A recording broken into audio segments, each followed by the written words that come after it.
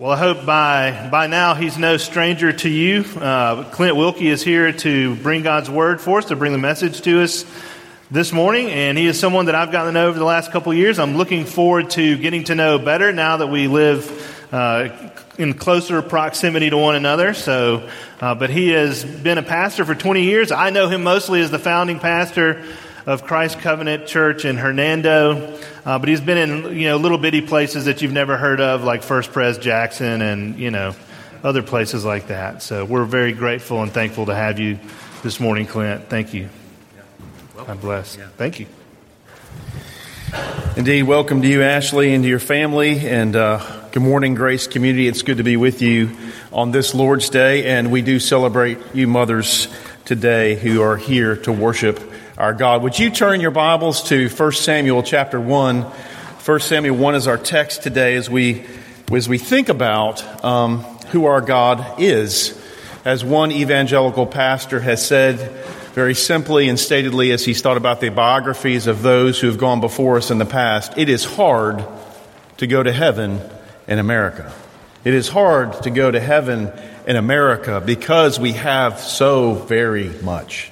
Our comfort, the distractions of our phones, our busy lives lead us often to uprootedness in our hearts and our minds. And we wonder, is God still speaking? Is He still with us? Can we trust Him? Can we take Him at His word? If it's true of Christians in general, surely it's true of you who have mothers, are mothers, who want to be mothers, right? The expectations that you have to be a woman in this day and age are enormous. And much of them are just idolatrous lies. Many things which we pass down from generation to generation that have nothing to do with God or nothing to do with His promises. One of the greatest fears all Christians have is what? It's failure. We're afraid to fail at any level, at anything. And yet, the Christian life is about failure, so we might trust in God's promises. When we come to a text like this, and we step back to the promises of God some 1000 BC, we come to a place in God's redemptive history where they are longing for a king. And Samuel will be raised up through the birthing of the gift of Hannah giving birth to Samuel, and he will be the one, the great prophet, and a mini king of some respects, to anoint a king to come. Oh, how that speaks of a desire of us all to have a king that is coming. And through the tragedies of the book of Judges, what people were doing right in their own eyes and chasing after the things of their world at that time, we too do often things that are right in our own eyes, chasing after the things of this world. And you read through the book of Ruth and you come to 1 Samuel and you'll wonder and ask the question, how is God faithful? And we are reminded that we have a past. We're rooted to people who have experienced upheaval, brokenness, and difficulty in their lives. Particularly as we look at the life of Hannah and the events surrounding the birth of Samuel, we see a woman who struggles deeply with trusting and knowing her God, and yet her struggle is a result of because of the very fact she is seeking to trust and love her God. Let's go and look at God's Word now. 1 Samuel, read the entire chapter. Hang in there with me. Many crazy names, lots of movement in this text, but hopefully these words will be words that will root you and ground you in hope that God is the same yesterday, today, and forevermore. 1 Samuel 1, there was a certain man of Ramathaim Zophim of the hill country of Ephraim, whose name was Elkanah, the son of Joram, son of Elihu, son of Tohu, son of Zuph, and Ephrathite. He had 2 wives. The name of the one was Hannah, and the name of the other was Peninnah. And Peninnah had children, but Hannah had no children. Now, this man used to go up year by year from his city to worship and to sacrifice to the Lord of hosts at Shiloh, where the 2 sons of Eli, Hophni, and Phinehas were the priests of the Lord. On that day, when Elkanah sacrificed, he would give portions to Peninnah and his wife and to all her sons and daughters. But to Hannah he gave a double portion because he loved her, though the Lord had closed her womb. And her rival used to provoke her grievously to irritate her because the Lord had closed her womb. So it went on year by year. As often as she went up to the house of the Lord, she used to provoke her. Therefore Hannah wept and would not eat. And Elkanah, her husband, said to Hannah, Hannah, why do you weep? And why do you not eat? And why is your heart sad? Am I not more to you than 10 sons?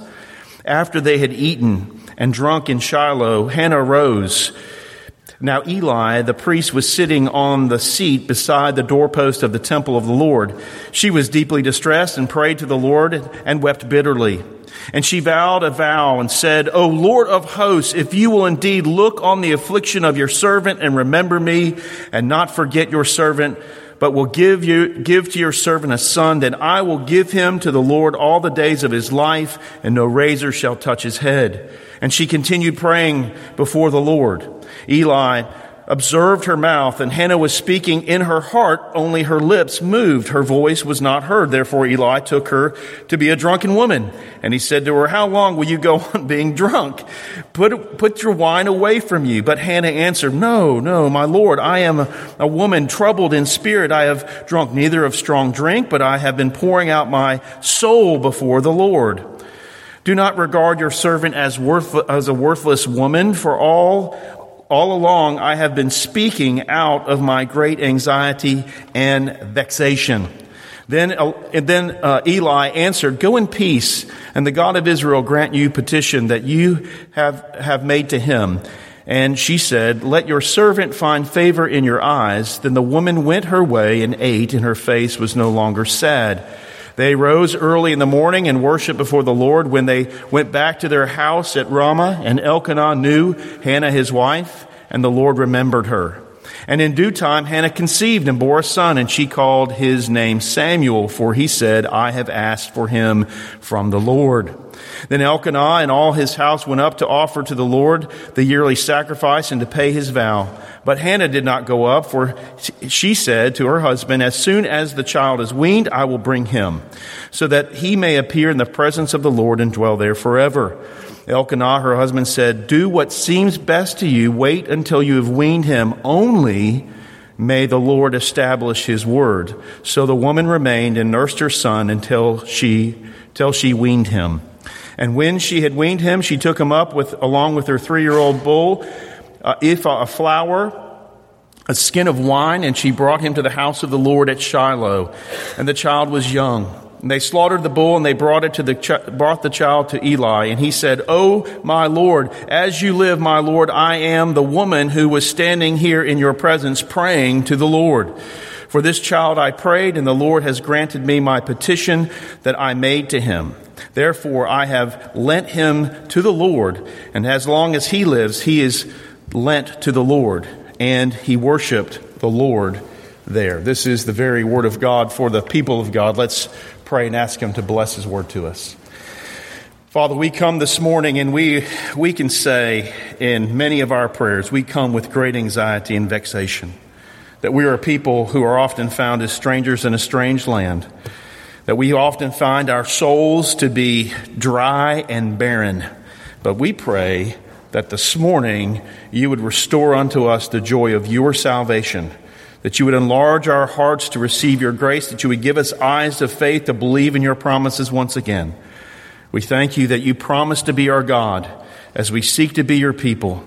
And because of that, we pray that you would give us great hope and make much of Jesus, not only in the way in which we worship today, but how we worship you throughout the rest of the week. We pray this in Jesus' name. Amen.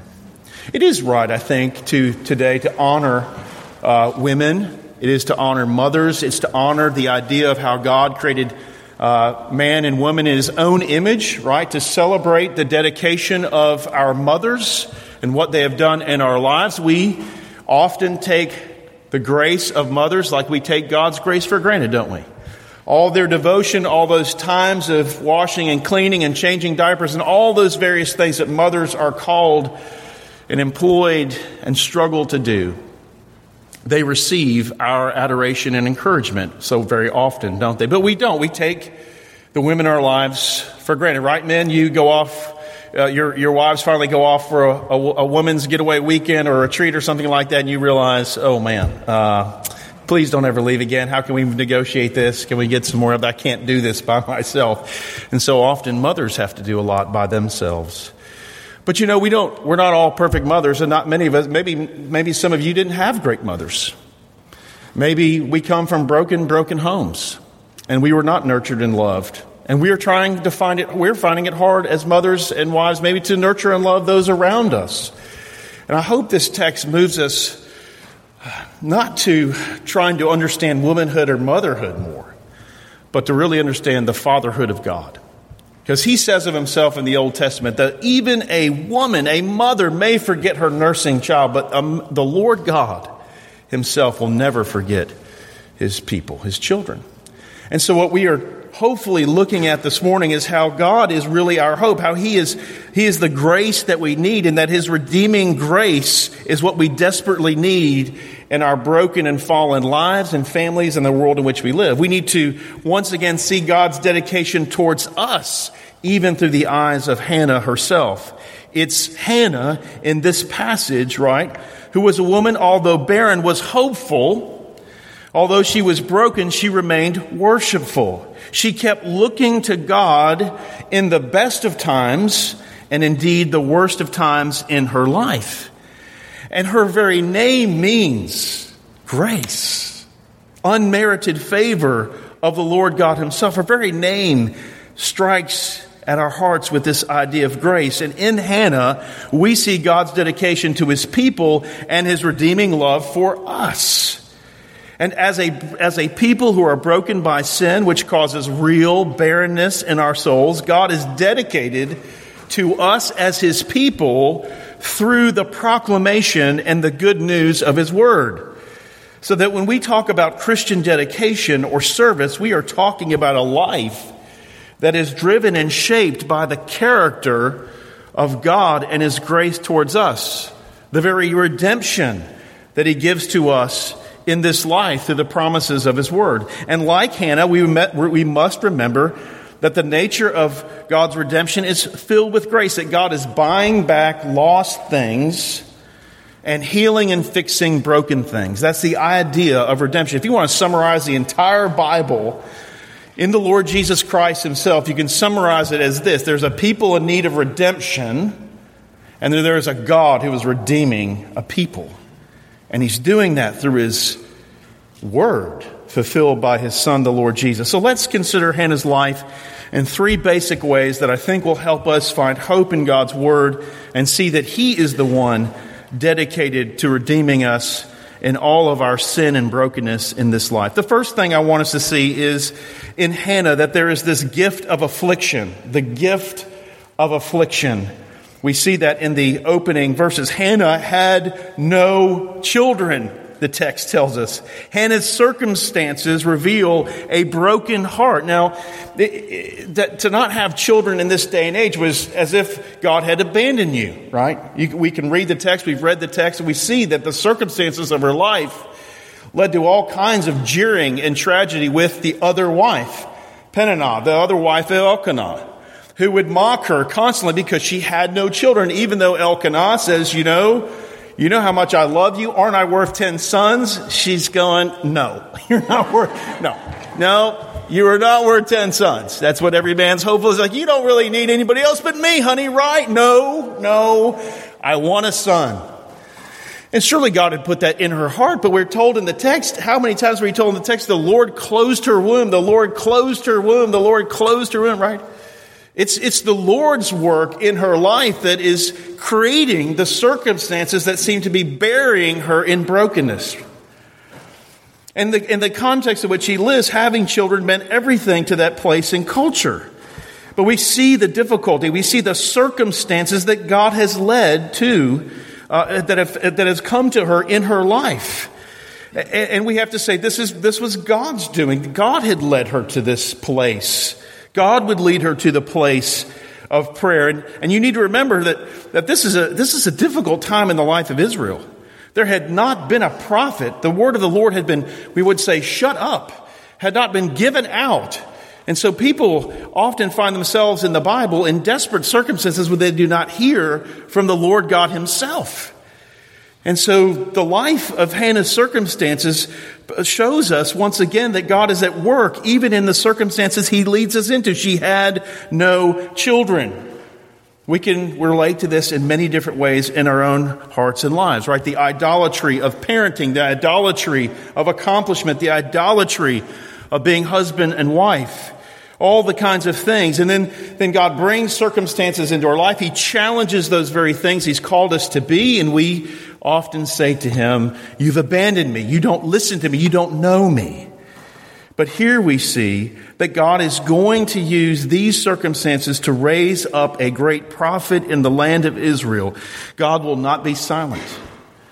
He will speak, and he will use the prayers of his people to send forth his word as promises to them in the life of Samuel and the monarchy that's about to reign in Israel. Hannah's circumstances reveal a broken heart. She had no children. Furthermore, Hannah's heart revealed a deeper need. And in verse 8, we see this again. Elkanah said to her, "Hannah, why do you weep?" See, our hearts are not easily satisfied, are they? Even though he listed all the things, she was given double portions. She lived in a wealthy man's home. She experienced God's grace in so many providential and circumstantial ways. It was not enough. She was blessed by God with many provisions and even love in her family, but she had no children. And our circumstances, you see, always are changing, aren't they? They're always changing, but the needs of our hearts never change. We constantly need to have God address our hearts by his word and by his spirit. Simply the blessings of life are not enough because we need the one who gives us those blessings. And yet, in our life, in our culture, it's easy for us to exchange, Paul would say, the truth of God for a lie, worship created things rather than creator, or we worship the blessings more than the one who blesses us, right? And this is a call back to faith and to trust that God is working in the most deepest and darkest circumstances that we might face. You see, our hearts need deep healing more than mere emotional healing or support. Our hearts need God himself. And we see here that God's purposes and his redemption are not just being worked out in our circumstances of life, but they're being worked out in our hearts. Again, remember what the text said. The Lord had closed her womb. He was at work doing this. Now this morning you can ask the question, right? Do you see the circumstances in your life as deeper issues of your own hearts? And how often we have prayed, right, that God would change our circumstances, and rarely do we pray that God would change our hearts, right? But God moves circumstances into our lives, specifically like in the life of Hannah, to expose the need of his grace. Even her name meant grace, and she still needed his grace. God moves those circumstances into our lives to expose our hearts how we desperately need the God of all grace. We need him. We need his presence. We need the privilege of walking in truth and standing with him because he stands with us.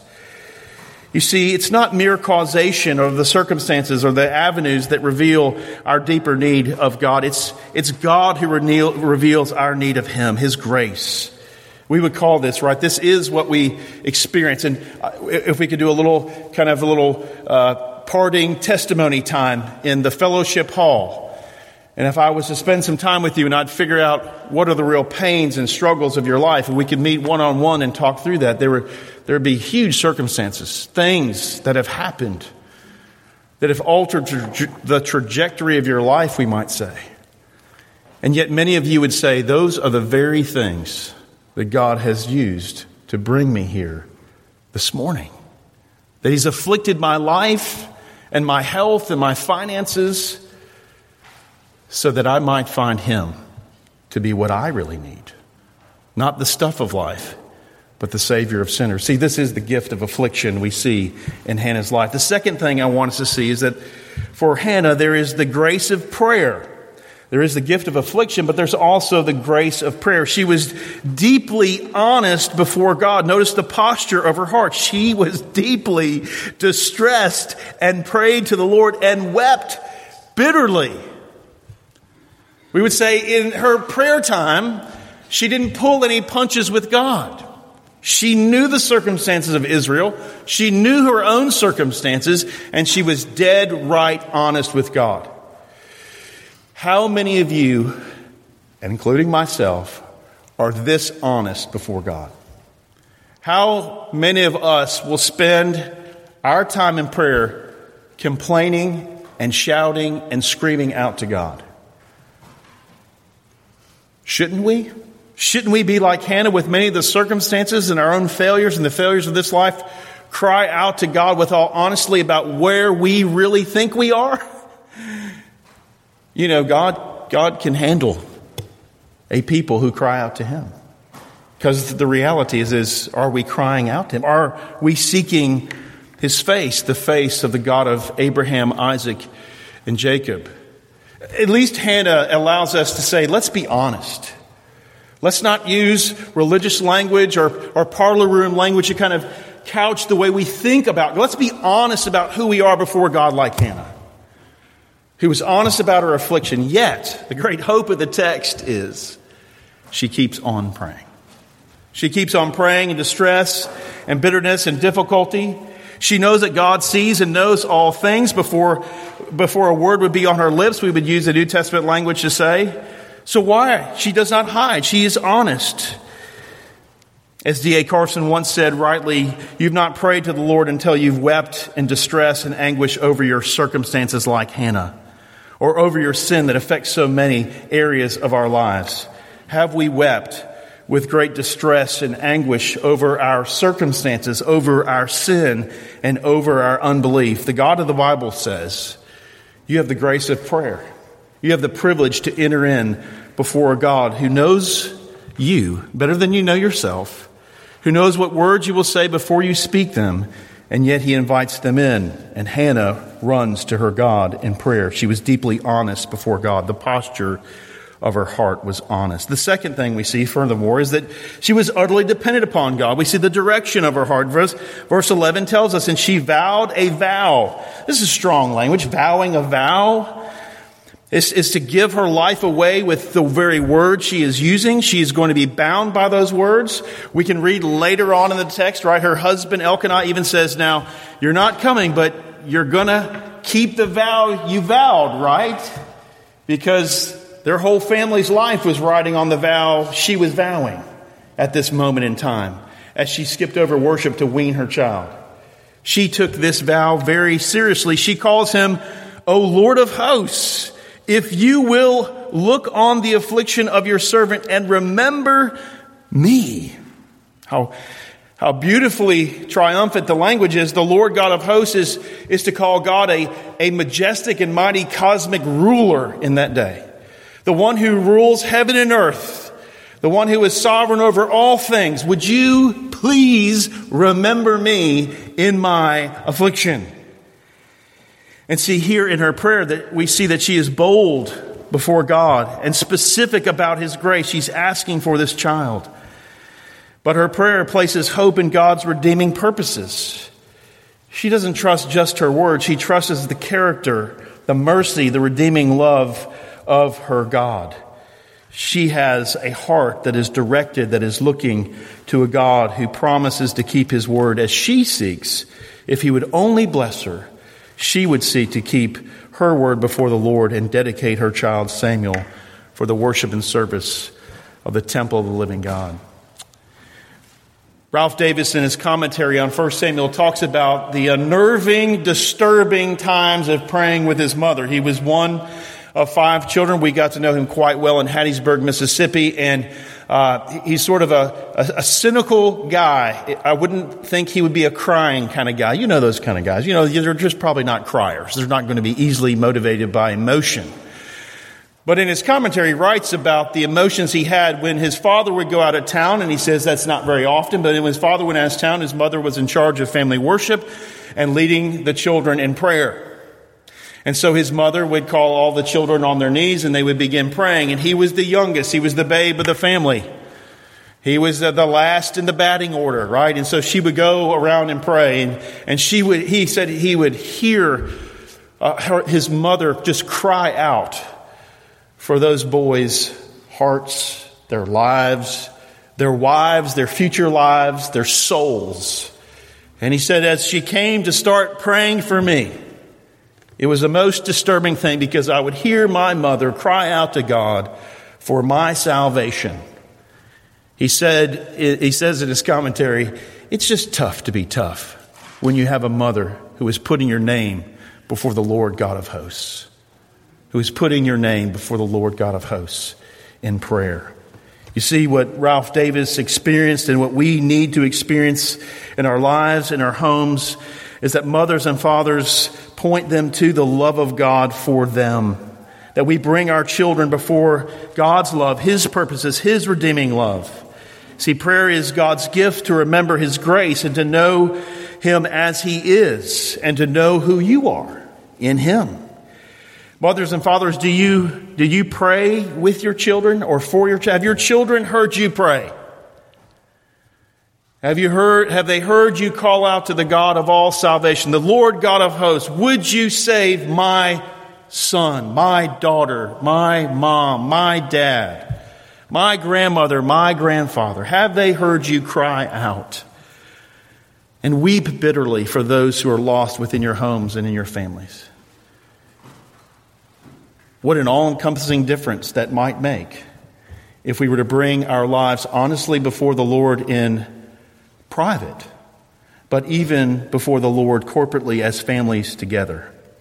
How the Lord just may use our prayers, like He uses Hannah's prayer in her affliction, to shape the course of the future and eternity, because God has ordained prayer and praise even from the mouths of infants. The grace of prayer is powerful because it is both honest and it is deeply relational. It is honest and deeply relational.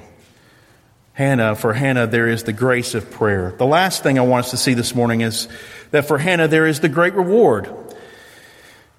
What we begin to hear from the text is that Elkanah knew Hannah, his wife, and the Lord remembered her. And what we come to find out, it wasn't her actually being a mother that was her great reward. Is that God was her great reward. He had remembered her. He was with her. He was for her. He blessed her. He opened her womb just to prove that He is the Lord God of hosts and that He answers prayer and that He is at work in the life and the history of Israel at this moment in time.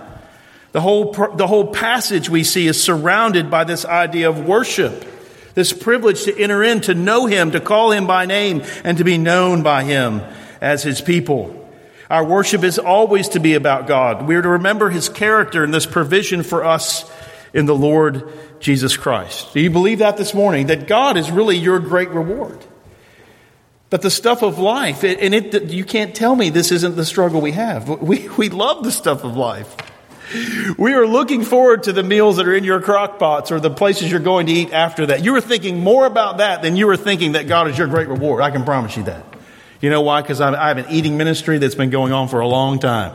I love to eat. But the issue is, do you believe that God indeed is your great reward? Because if you do, no matter what circumstances, whether you're barren or you're fruitful, God is all you need. He is your great reward. He is the one who loves His people and calls them to worship Him and to know Him and to love Him. You see, God is ultimately Hannah's great reward. And lastly, Samuel is God's great reward to His people. Verse 20, and in due time Hannah conceived and bore a son, and she called his name Samuel, for she said, I have asked for him from the Lord Yahweh. Hannah's afflictions and her prayers were used by God to set before His people a new era, a new life in the kingdom of God. Don't ever underestimate what you are called to do as parents. However you use your prayers, who knows how God is using your life and your prayers to shape the course of eternity? Do we believe that? Do we believe our lives are tied to eternal things, that our prayers aren't simply us crying out to God, but God is using our cries and our prayers to direct the course of history, and that is what's going on here. That the kingdom of God will experience power by the word that will be given through Samuel, and Samuel will be used by God to raise up a king. Ultimately, we know King Saul will fail, King David will fail, they will all fail, but they will all be pointing towards a better Samuel and a better king that is to come. And the text tells us, and she brought him, that is Samuel, to the house of the Lord at Shiloh. She did what she said she was going to do. She was obedient to the vows that she had vowed. She gave him over. She lent him over. She gave him back to the Lord. How hard and difficult that must have been, right? How hard and difficult that must have been. A woman who waited her whole life, who was mocked by all kinds of people, far be it just from Peninnah, but all kinds of people were mocking her, no doubt. And here we have the picture. She celebrated personally the redemption of what God was doing in her life. And that her life and her redemption was connected to the larger story of God's redemption, that God was going to use her son to change the face of humanity for the sake of you and me. All you have to do later on is, for you mothers want, or women, mothers to be, whatever, read how she exalts in the Lord, her prayer in chapter 2, and how she focuses her whole attention upon the goodness of the Lord. I couldn't help but passing up, but thinking that here Ashley is being called to be your pastor, but he's being called to be your prophet as well. Now, we're going to give him little prophet status because that would be very dangerous to say he has any extra revelation to give you. But if he preaches God's word to you and you hear the voice of God from this pulpit, whether it be mine or his or anyone else's, then God is showing himself to be faithful to you, that he is still speaking to you, that he still loves you. So don't ever forget, when God raises up another pastor, he is raising up his word so that it might be heard and you might be encouraged. It's a good thing that God gives us preachers, pastors, little p prophets to remind us that he's the God of all salvation and redemption. Many of you know Ann Voss's blog and read her books. She's been a very encouraging comfort and to my wife as she has shared some of her blogs and writings. And she reflects on Mother's Day. This was about 2 or 3 years ago. She was thinking about what Mother's Day meant for her. And I just want to read this to you. Try to follow along, ladies, and see if you can identify. But men, if you can't identify with some of these things, you've got some issues too, right? So hear what Ann Voss says about Mother's Day. Yeah, if you're being gut honest here, you don't really want the cards or the flowers. What you really want is to be extraordinarily, obviously good at this. I mean, at the mothering thing. You wanted to be the best at this. You wanted to take the podium and the gold medal in mothering. Not take a million timeouts behind some locked bathroom door, turn on the water so no one hears your sobbing at the mess this whole shebang is, and how you'd like to run away.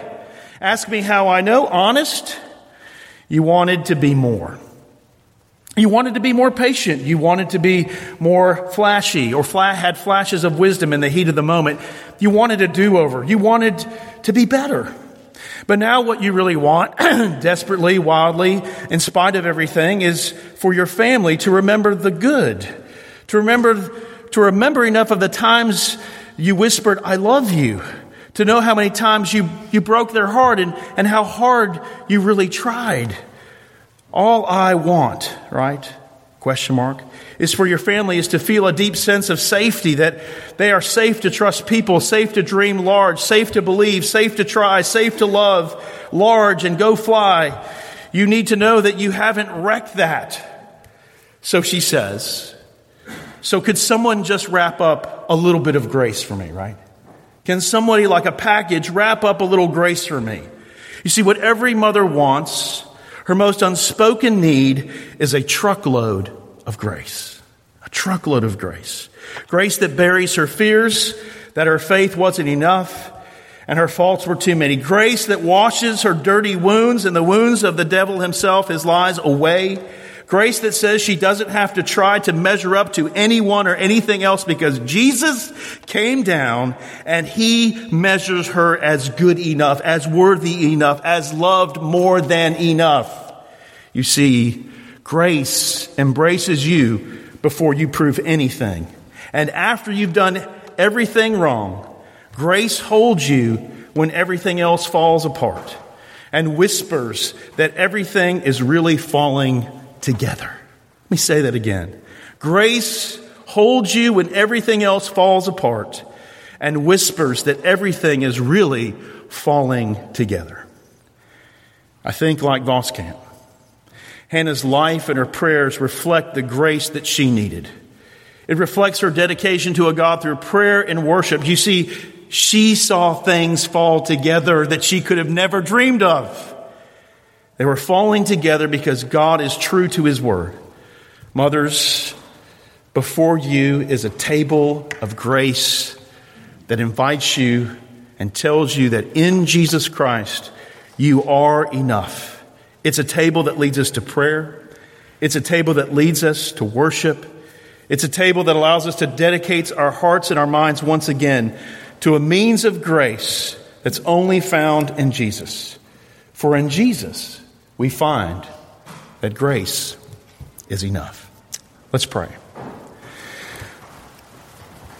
Father, we ask that you would help us to be people who live circumspectly in our lives with this idea that you love us, that you are for us, that you are redeeming us, and that you call us out by name and we are yours, that you have never, ever, ever treated us like our sins deserve.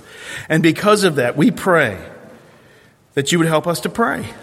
We pray that you would help us to worship. We pray that we might be honest with you and with others in our lives around us so that we might see how much you love us and have dedicated all things to us in Jesus. That is, you have redeemed us and saved us in Him. And we pray this in His name. Amen.